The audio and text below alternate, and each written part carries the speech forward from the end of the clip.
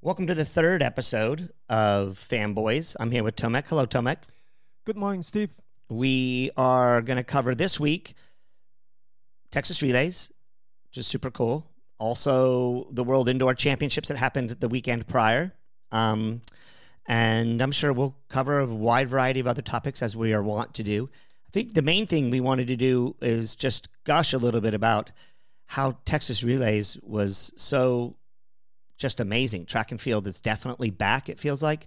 Tomek, you had some numbers that you had noticed. Tell us a little bit about what was going on at Texas Relays this weekend. Yeah, I follow, Texas Sports Track and Field on Twitter, and yesterday they showed the graphic of total attendance, and it was 50,000 people through 50,000? That's right. Wow. Through 4 days of relays. So Wednesday, Thursday, Friday, Saturday, and Friday and Saturday, both days, 20,000 people.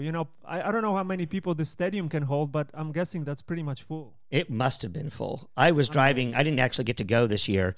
I drove by at one point in time looking down on the overpass, down onto the track. You can't really see the track perfectly, but, I mean, there was a lot of people there. Yeah. And then there was a lot of stars, too, which is so cool to see. I'm guessing a head coach, Texas coach, attracts some pro athletes that are in town and training full time? I think so. And he also coaches some pro athletes. I think That's some of them may have left and gone to other places, but he has been a really good jumps and hurdles coach for many, many years. He's coached some of the best in the world. He's coached Olympians. I think he's coached gold medalists, at least Olympians. World record holder. I know Kenny Harrison. That's right, Kenny Harrison. And then but also there's a lot of local elite. There's a lot of elite sprinters, especially that live in this area.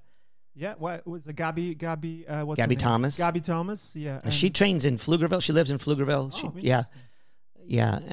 And the former sprint coach at the University of Texas, I'm forgetting her name right now. She was at Illinois before, but she still coaches pros locally. So plus you've got Texas A&M right down the street. So That's right. Thing Mo ran on anchor leg on the 4x4. It was really interesting. The collegiate athletes ran faster than the pros ran in the 4x4, but that's typical given, That's right. number one, the amount of time they work together on exchanges, where they are in their seasons in terms of just coming off of an indoor national championship. So the peaking phases are a little bit different for them. So it really unfolded perfectly because, Wednesday and Thursday here in town was perfect for distance. The evenings were crisp and cold.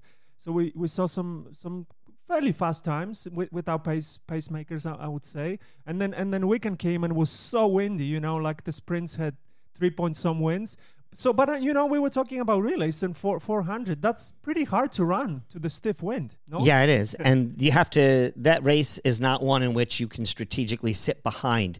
You have to take the bull by the horns and use whatever energetics are going on at that moment. By that, I mean like where the baton is moving through the space and how they've positioned each of their legs. And some of these coaches at the collegiate level will use a Texas Relays where there's a lot of high energy and low stakes. So super high visibility, but low stakes in terms of what will happen in order to play with their order. So they'll shift their normal order of their, or they'll throw an 800-meter runner on, or they'll put a 100-meter runner on.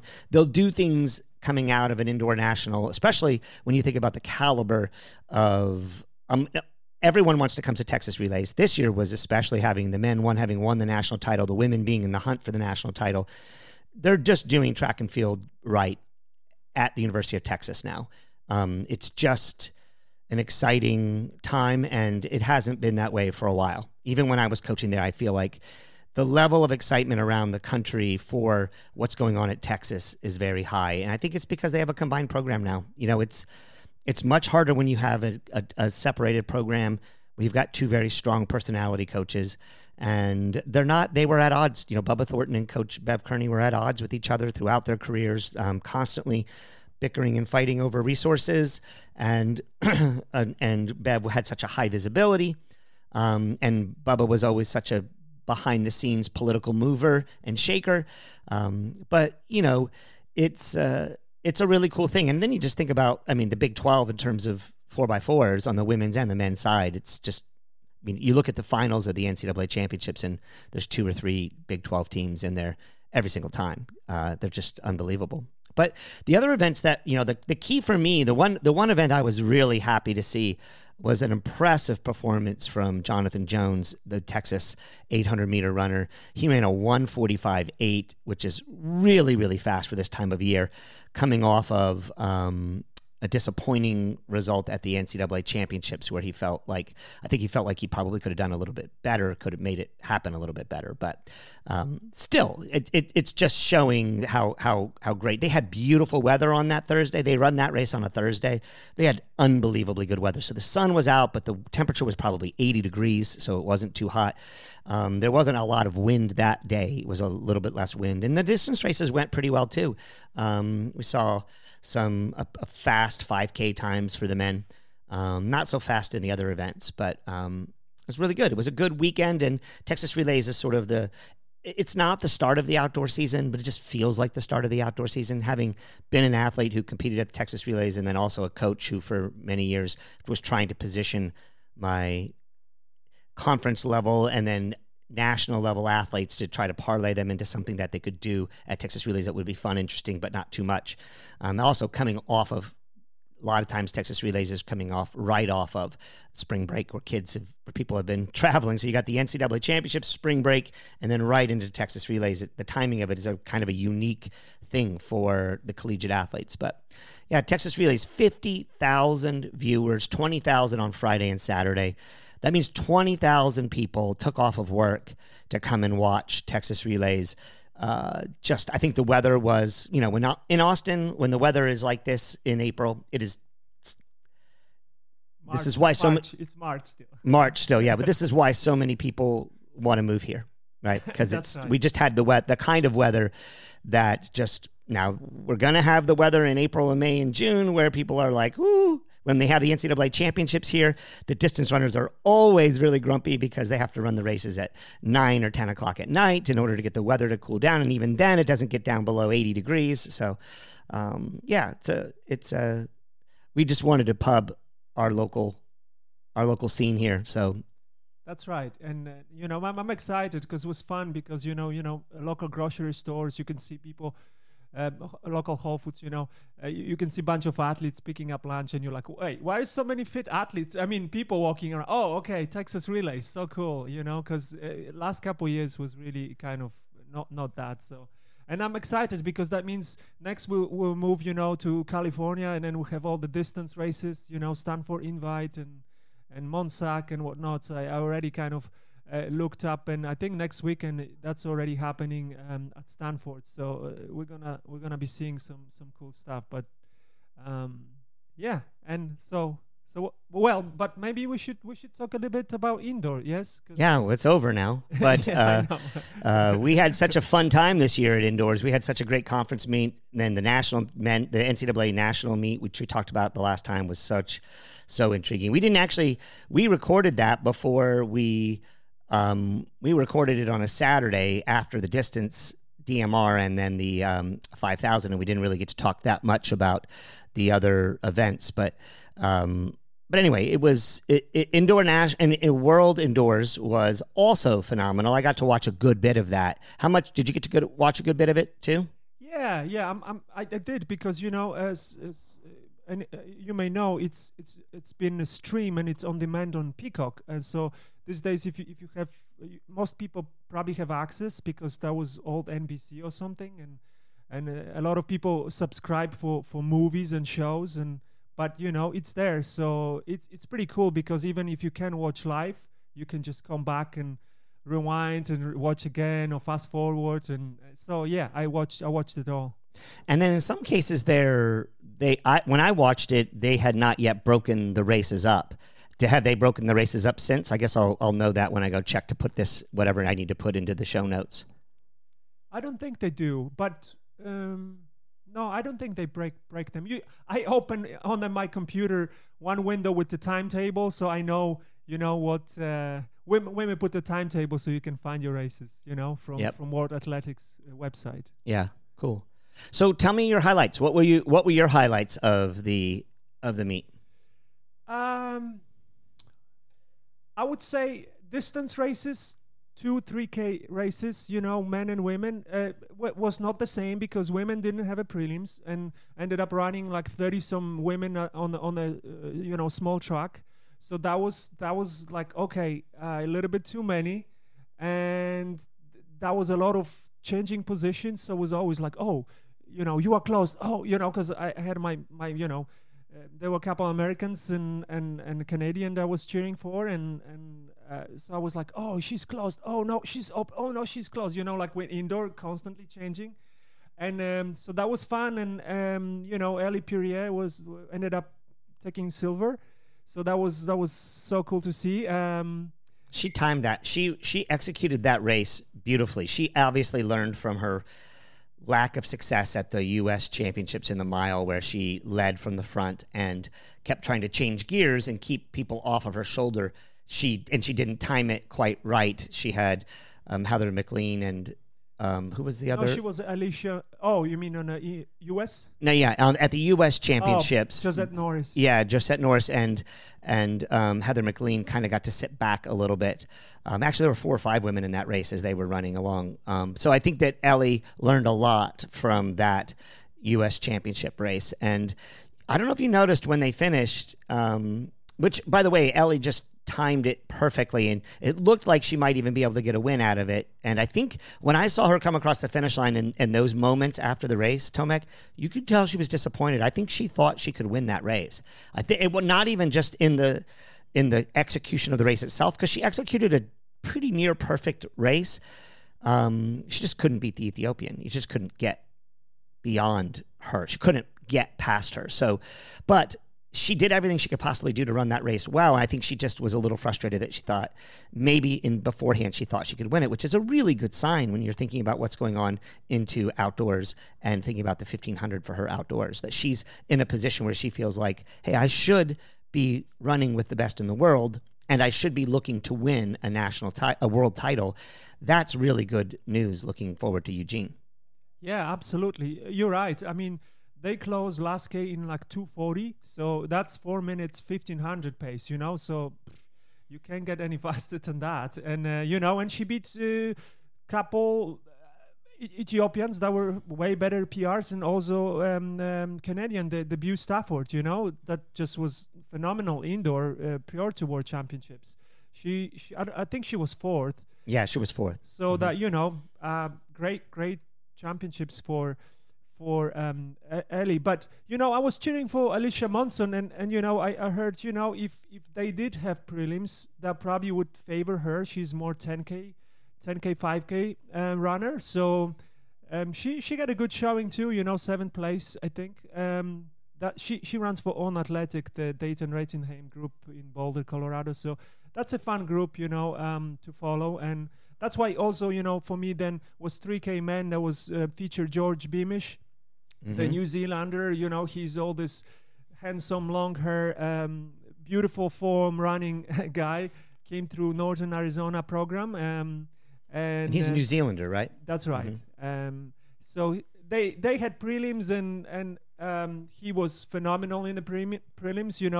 Just they call them typical George race, which is sit and kick really hard, But then in the final was just a lot of shuffling. The field was so good, there were Olympic medalists in gold medalists in 10K, steeplechase and 5K, and there was Bowerman Mark Scott, and who else was there from America? A guy I hadn't heard of. Oh, before. yeah, because the 2 or 3 guys couldn't come, right? I think his last name is Magard. Yes. He looked really good, actually. He ran a really good race, I thought. I thought he did the best he could when you consider the class of the field. The level of that field was unbelievably good. That race was very interesting to watch because Tomek and I have a love-hate relationship with the gentleman who won the race. He and I have been talking about this guy for years, and just love him, but also love to hate him. This is Solomon Barega. The way he races is just incredibly unique. He likes to wait and kick a lot of times, but then when he won the gold medal in the 10,000, he ran from the front and snuck away. I think we might have talked about that before, but it was really he was the class of that field. And when he went, it was over. It was no competition, and he just looked so incredibly strong doing it. But I was really impressed with Ollie Orr, though. I thought he ran a really... Oh, that was in the 15. Sorry, that was in the 15. But I just thought that 3,000 race was just the one clear runner, in my opinion, who just looked better than everybody else. And it wasn't like the race didn't run really well. I mean, it was fast, and Mark Scott ran an unbelievable race in his race, and it's worth watching, and I'll make sure I link to the video for it. But he keeps looking like he's out of it, but he keeps fighting to get put in it, and he is not the most beautiful runner. I mean, he's got good mechanics from the waist down, but upper body, he works a lot. He's another 10,000 meter runner guy, and he's not like Barega, who's a 3.5 guy who just decided to run the 10,000. That's how Barega is. Barega can run the 15 through the 10. Mark Scott's he's a 10K guy, right? And I thought he put up an unbelievable race. It's, again, another Jerry Schumacher performance coming through when it matters at a very, very high level, and super impressed by that race that Mark Scott ran. I mean, he got beat by 2 gold medalists. The second guy, Wale, I believe. He's a steeplechase. He was second. Oh, he was second. El Bakali. Oh, that's right. Yeah. But he had actually better PR, and he's just the steeplechaser that kind of, it's very raw, but he's also like, crazy fast. 7:25 or something. Yeah, and he made that race. He did everything he possibly could in that race to shake Barega off. You could tell from them that they were not working together necessarily. I think early on they might have been working together a little bit, but once they got to 600 meters out, 3 laps to go, you could tell Wale was trying to do what he could do to get rid of Barega, and it just wasn't possible. And that race, if you want to watch... when you watch outdoors, if you're a track and field fan and you've only watched outdoor races, it's worth going and checking out a few of these races to see what we mean by the physicality of an indoor track and field, especially at the world level. It is extremely physical. And that 3K, and the women's 3K and the men's 3K were both incredibly physical. There was a lot of movement, people dropping off the back, looking like they're going to be out of the race, but then you forget it's a 200-meter track, and so that distance that you're thinking and perceiving sort of as 400 meters, and it looks like it's twice what it really is in real time. But and people were able to rally back, get back into positioning. It was just a really incredible. It's just so much fun to watch indoors. I always loved, and I loved racing indoors personally. I'm smaller and pretty tough, so I like jockeying, and I like gear changing, so I like to change gears, because changing gears, a lot of long distance runners don't like to do that, and they're not very good at it.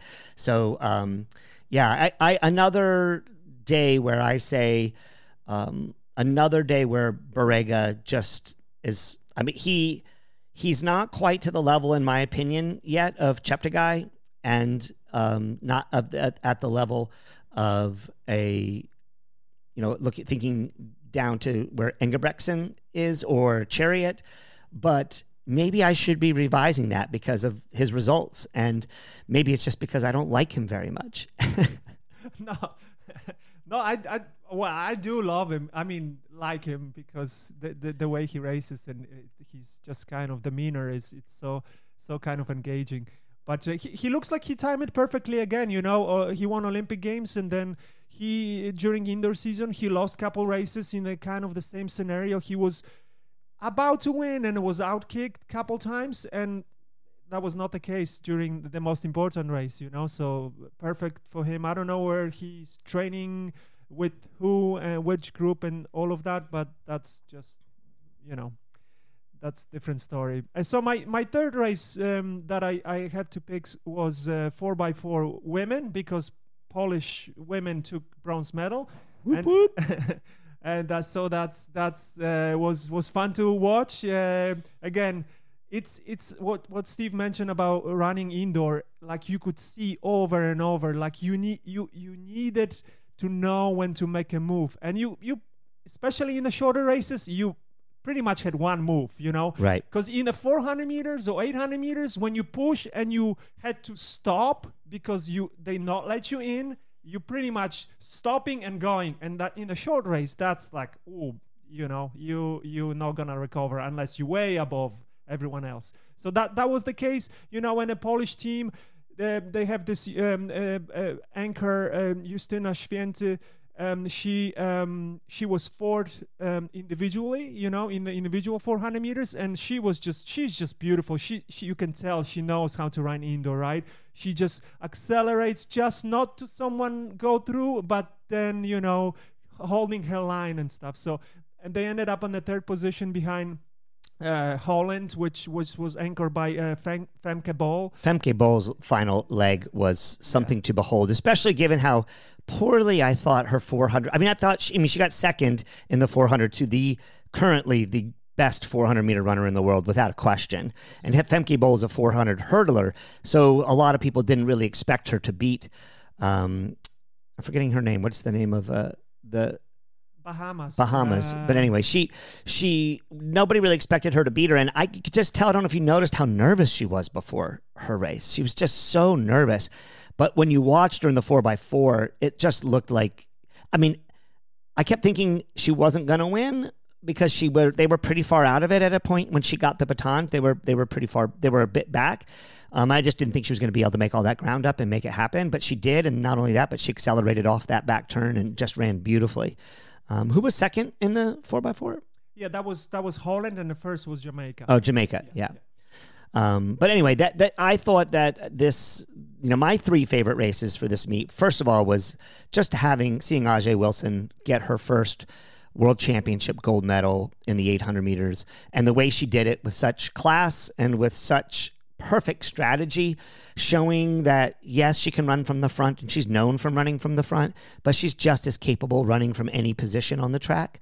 Some people will say, but the key people weren't there. There weren't Semenya and the others, because Kelly Hodgkins. And yeah, there wasn't Semenya, and then there wasn't Kelly Hodgkinson, and then that because of that, there were that she had free reign, free run, but she still, I don't know. I mean, of course, everything is a little different when other people are in the race. Strategy is always played out by what actually happens in thinking about your intention before the race, but also how it plays out during the race. And maybe Keely would have done something different to upset Ajay, but it just felt like destiny in some way. She was in control the whole first 4 or 5 laps, from controlling from behind, pretty controlled. But then with 300 to go, she went to the front, and just nobody could get anywhere near her. And when she accelerated, she kept accelerating basically every 100. Maybe they weren't exactly faster times, but you could see that she was moving very fast, and she never rigged up. It looked like there were a couple of spots where maybe with 150 to go, 200 to 150 to go, maybe someone was going to make a run at her. They just didn't have it. And it was pretty sad for Natoya Goul, who, again, has been another one of these athletes who is one of the very best 800-meter runners in the world, who has not yet won a world title because she's gone through the Semenya years. And but Natoya is a one-trick pony. She's only got one way to run a race. And I was really happy to see Ajay show the consummate strategic. She's a really good strategic runner. People don't always give you credit for that when you run from the front. I think that was that was beautiful to see, and I think this race, the championships, gave her probably huge booster, in confidence that she can win. Still, she's not like because she did have some problems, I think, health problems. That's why she was not up to speed, last year. And then, coming after this, being overcome by the Semenya times, and then when they finally left, she got hurt, so it was like, oh man, like now there was a time to perform, and I couldn't, and finally, she looks like she's in a full flight. So that's awesome to see. And her, I think, Mo and Kelly Hutchinson, they may push one another to big times outdoor. Yeah, I think we're not going to see. We know Kelly Hutchinson is not going to roll over for a thing, Mo. You can just see it, and you can feel it in her vibe that she figured out what was going on at the world level, at the Olympics. She had a great Olympic. And remember, there's another Great Britain athlete too, who's Gemma Ricky. Yeah, and she's unbelievable as well. She's somebody who could break into the top 3 at the World Championship. So the women's 800 is as good as it's ever been, and it doesn't have that shadow of the Semenya thing. And just for people just to know, I'm a huge fan of Caster Semenya's. She just ran 3K. Did you see that? I did. I saw she ran 8:54. Something pretty fast, but I'm a fan of hers. I just don't think she should be running against. I just think that it's a really complicated situation. It's too hard to cover. Actually, Tomek and I covered this in another former FanBoys episode. You can go search for that if you'd like to. But we're fans of Semenya. We feel like it's just a tough situation. But it's exciting now to have the 800 where there's not this pall cast over the event where people are just thinking that it's a foregone conclusion these transgender athletes are going to win the race. So my second race that I was really, really excited about watching, that I thought was great, was the men's 4x4.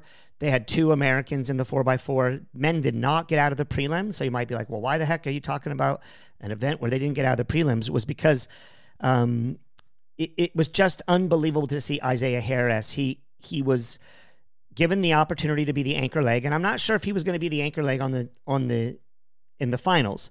I would guess that he probably was going to get pulled off of that position in the prelims and after the prelims. And so in his race, he was getting himself perfectly positioned and was just right where he needed to be to get through. Only the winning team in that in that 4x4 got to make it through guaranteed. So it was a really crucial thing. And with about 150 meters to go, he basically looks like he has a hamstring tear. I mean, it is dramatic. He goes from, first I thought he stepped on the curb, but when they go back and show it, he's definitely got a muscle situation going on, and he fought all the way through the entirety of that 150 meters to get to the finish line. Unfortunately, they didn't make it through on time, but I just thought it was so courageous. It's so rare at this level to see someone sacrifice their potential season, maybe even career, given where Isaiah Harris is in his career. He's not old, but he's in his late 20s, and so he's moved. Just joined new team. Yep, and he's changed teams, and so it's a challenge. It would be very easy for him to have that pull back off and just say, "Hey guys, I'm sorry, this thing happened." But he fought through, tried valiantly to make it through, and I just think it's worth watching that. The grit, the fight. I've always been an Isaiah Harris fan, but now I am definitely an Isaiah Harris fan. Yeah, absolutely. That was unfortunate, but you're right. I was cheering for him as well because I'm a fanboy of Brooks Beast. Got to know him more through Sit and Kick podcast. If you know those guys, that's Josh Kerr and Dave Ribich, and then Maki. I got to know him too. That's the coach, mm-hmm. And so Brooks was not the company I would kind of follow, but it really changed for me because those athletes and Isaiah Harris joining the team, he kind of amplified that. So it was sad to see. Yeah, it was, and I haven't seen any. Unfortunately didn't go back to check to see what's going on with him, but hopefully he's okay and he'll be able to have a great outdoor season because we would love to see him at the World Championships, or at least standing on the starting line of the final, because the starting line of the final of the men's 800 meters, all the U.S. Championships, the finals are going to be unbelievable cast of characters. We have no idea who's going to be representing the team in a way. This is not typical. Usually there's a clear favorite, some kind of person that people we're looking at, but in almost every event, maybe outside of Grant Fisher, we've got question marks about who's going to be in those top 3 positions. So, and then my last event was that I was just unbelievably excited about. For some reason, I hung around long enough to watch the end of the men's pole vault, and there's been a fan of Mondo Duplantis for a long time, and he competes for Sweden, but he grew up in Louisiana. I think he went pro immediately, right? Oh, he did 1 year. He went 1 year at LSU. Yes, he went to LSU for 1 year. and is now a pro. And he, the pole vault for the uninitiated is a little bit of a challenging watch because it's hard to figure out what's going on. But let me just set the scene quickly. You've got this heavy,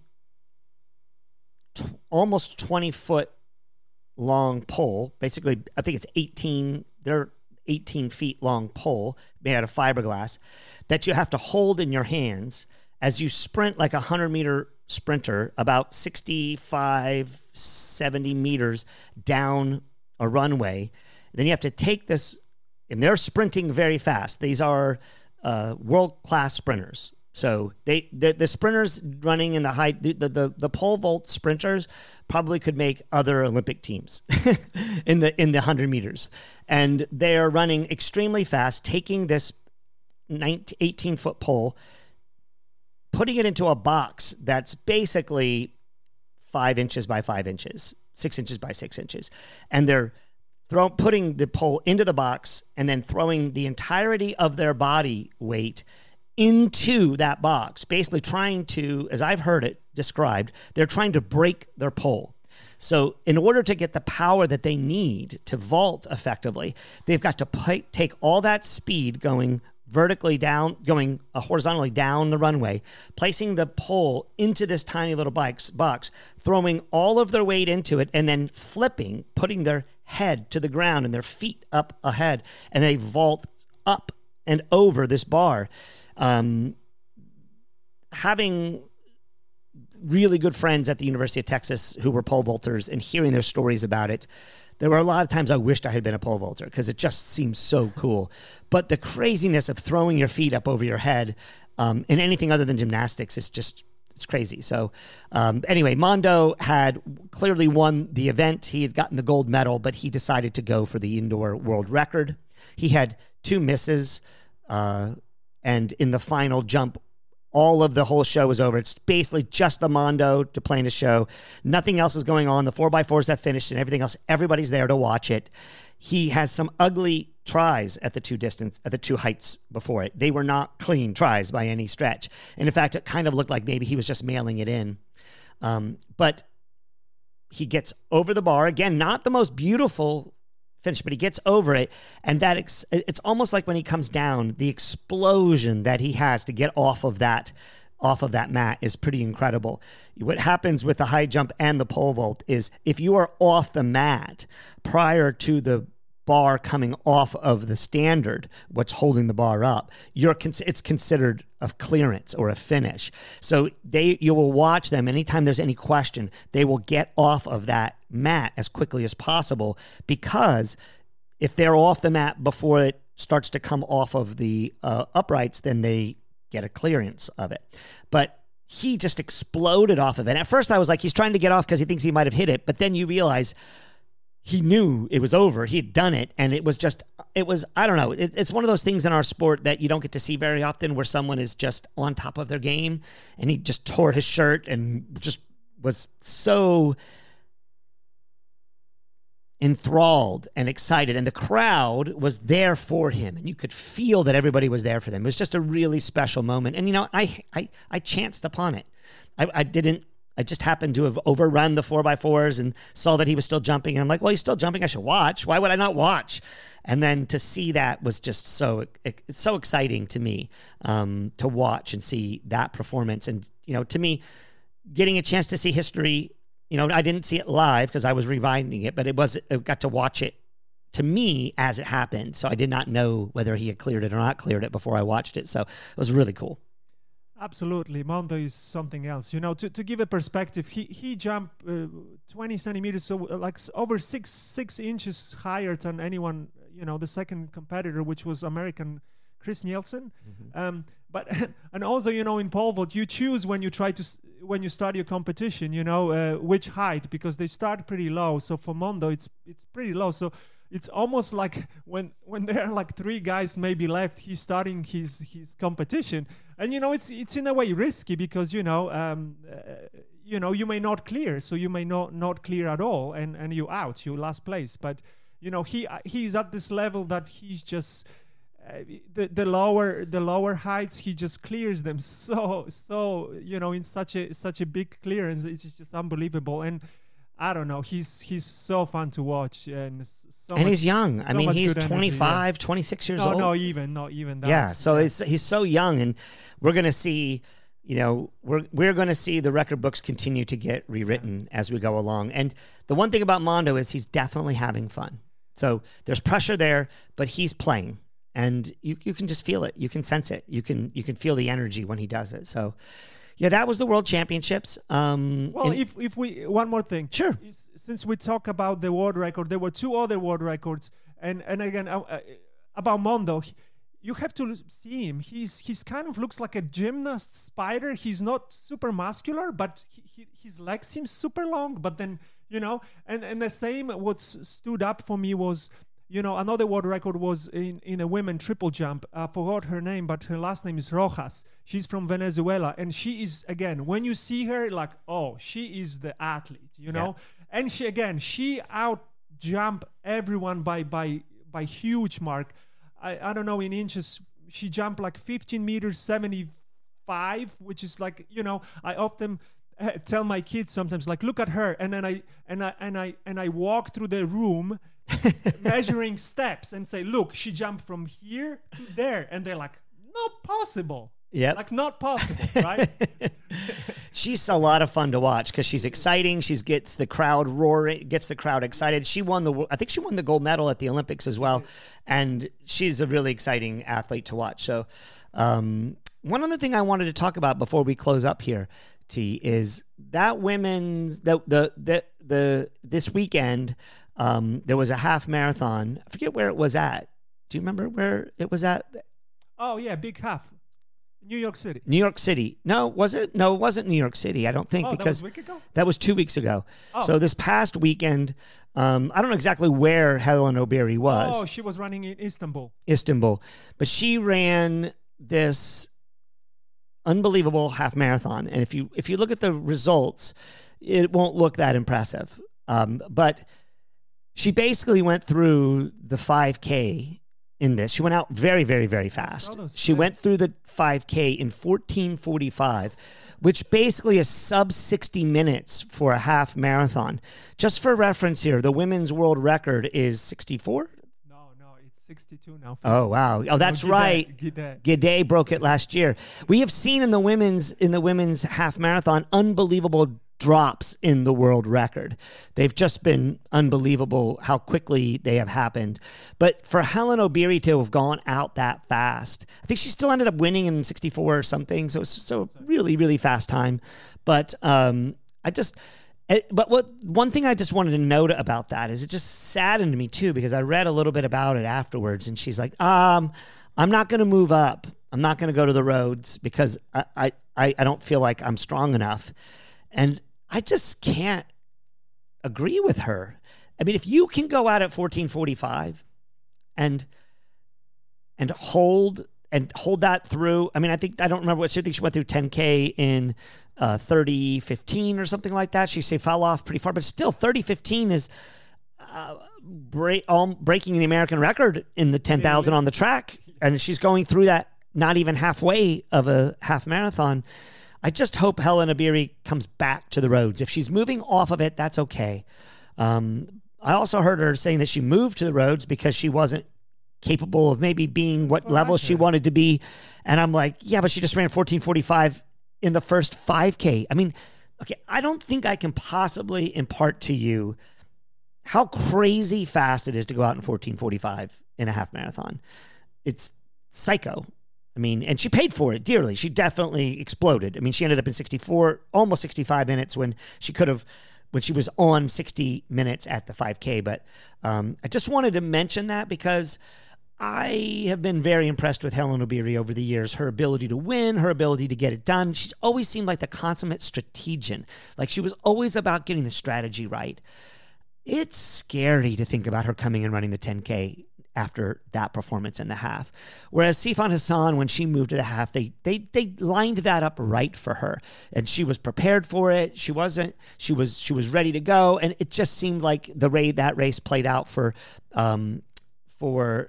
Sifan Hassan when she did that. I remember watching that year and being like, okay, she's doing her first half, and she had not done beyond the 15, I believe, prior to that. And I was watching it very closely, and she ran a measured, intelligent race. Hellen Obiri ran crazy, like psycho crazy. And to me, that's scary for everybody else. I'm just sorry. Hellen Obiri in the 10,000 is probably my favorite at this point. Now, it's super early. There's a lot of things to come at. And in the 10, we won't get to see really how fit and ready people are prior to the World Championships, because they will run mostly shorter distance races. Maybe they'll run one 10K early to try to get a time or to try to get a place. But almost everybody who's going to be a player at the 10,000 meters at the world level already has their qualifier. So it's going to be curious what happens in that race. But I just wanted to mention that because, number one, that split. I mean, 14:45 and 30:15 is just smoking fast for the first half of a half marathon.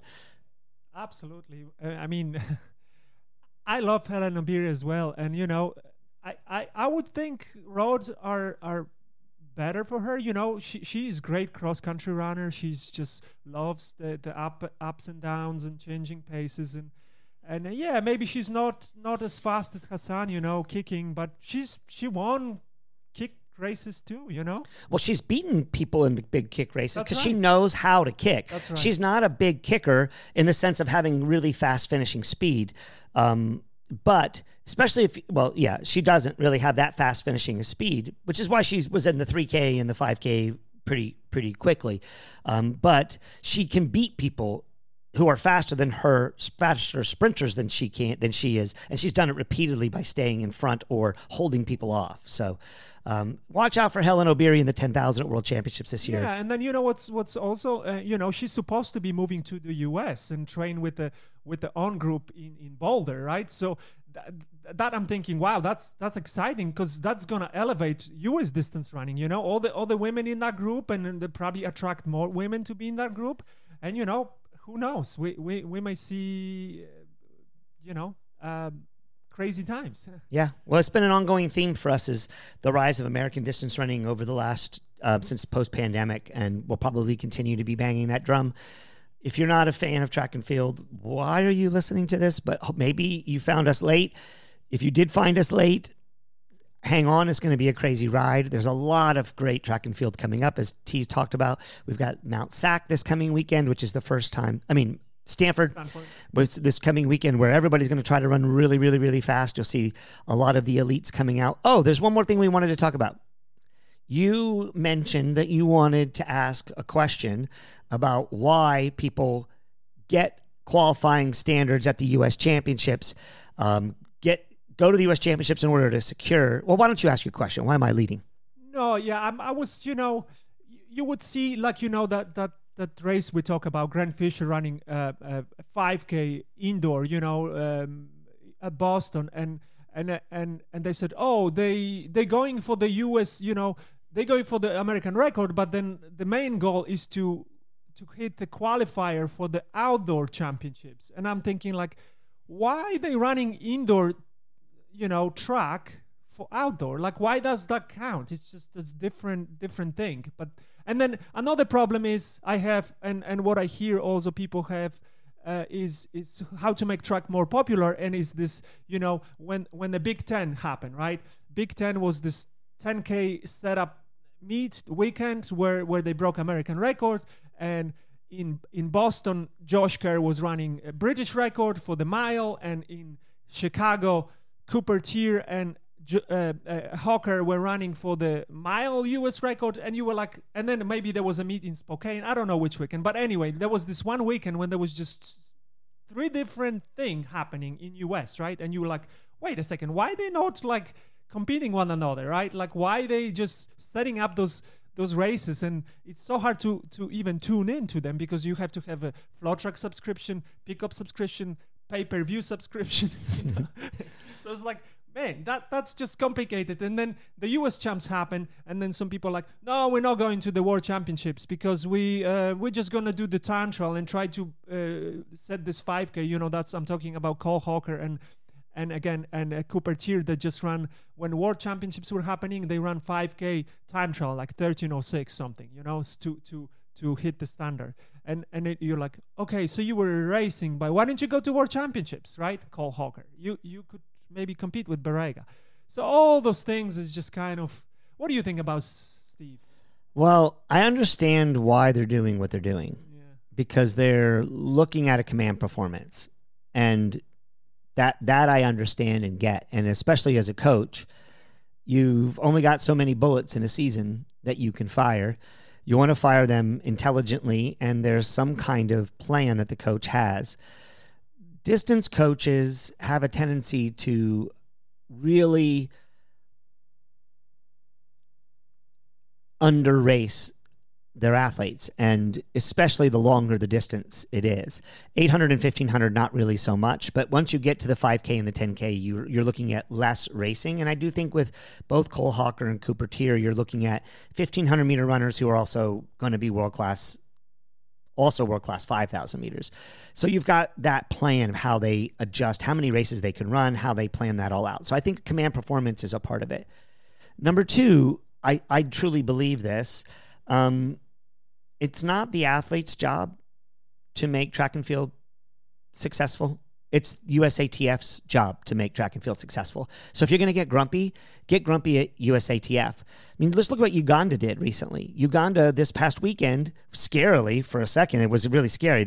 I saw a post on Let's Run basically saying that Joshua Cheptegei and Kiplimo were and 64 other athletes were not allowed to compete for Uganda because they had not competed at their national championships. So when you see that, turns out it was not Joshua Cheptegei or Jacob Kiplimo. They were not involved in it. There were other people whose names had those same last names. So, but anyway, those federations choose to highlight the fan aspect of their sport in their country to try to get probably money out of it. And it's not the athlete's job to do that. Now, how do they select and what do they do from a selection? In the United States, we select through top 3 at the national championships. And so this goes back to what those athletes need to do. They need to be ready for that prelim final at the US level, and then the multiple prelim finals at the world championship level. It's a lot of racing, and their coaches have a plan for them. So I agree with those. Those are my 2 main points to make. But I do think that the athletes do have a responsibility to communicating the storyline, the through line of their plans to the general public if they want the general public to give a shit. There are athletes out there that give no shits. None. They do not care.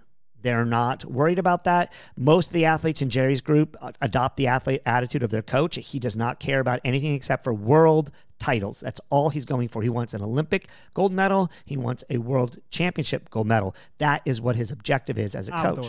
Outdoors. That's his objective. And so from his perspective, he's got to plan, protect, and adjust and make things work accordingly to get them ready to go. So I appreciate that. But I do think that Grant Fisher, Cooper Tier, these guys, if they're going to continue to do that thing, because we see it mostly with the men, if you notice. The women don't do it so much. Not sure why that is, but the men, maybe it's the coaches gaming it, everything, the gamification of it. I don't know, but it is frustrating. But I think what would make it a lot better is if the athletes could give a through line for why that's happening. If we could hear the story of what they're planning or how they're planning it. And again, it seems like from what I understand, I don't listen to running podcasts at all. You do spend a lot more time. There are a lot of athletes talking a lot about their racing.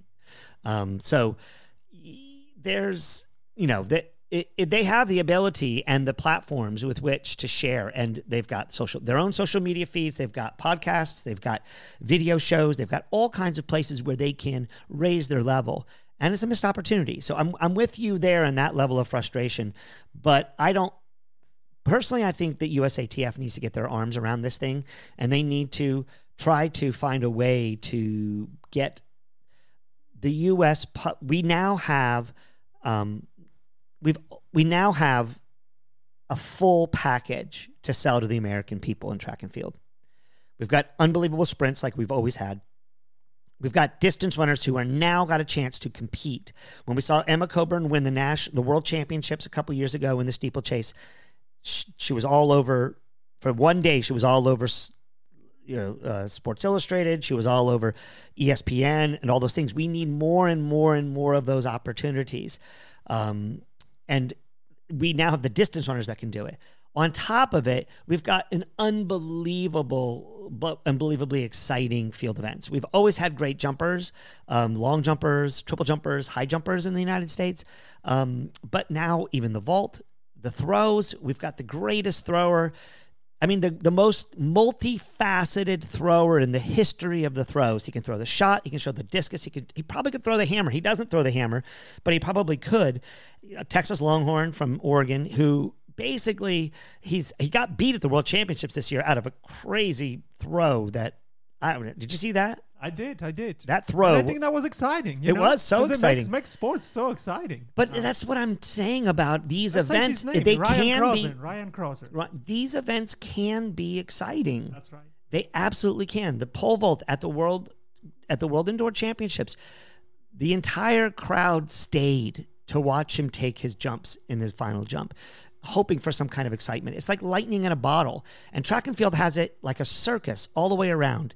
It is time for USATF to step up and make a project, to make a product, to create a product that people can consume effectively.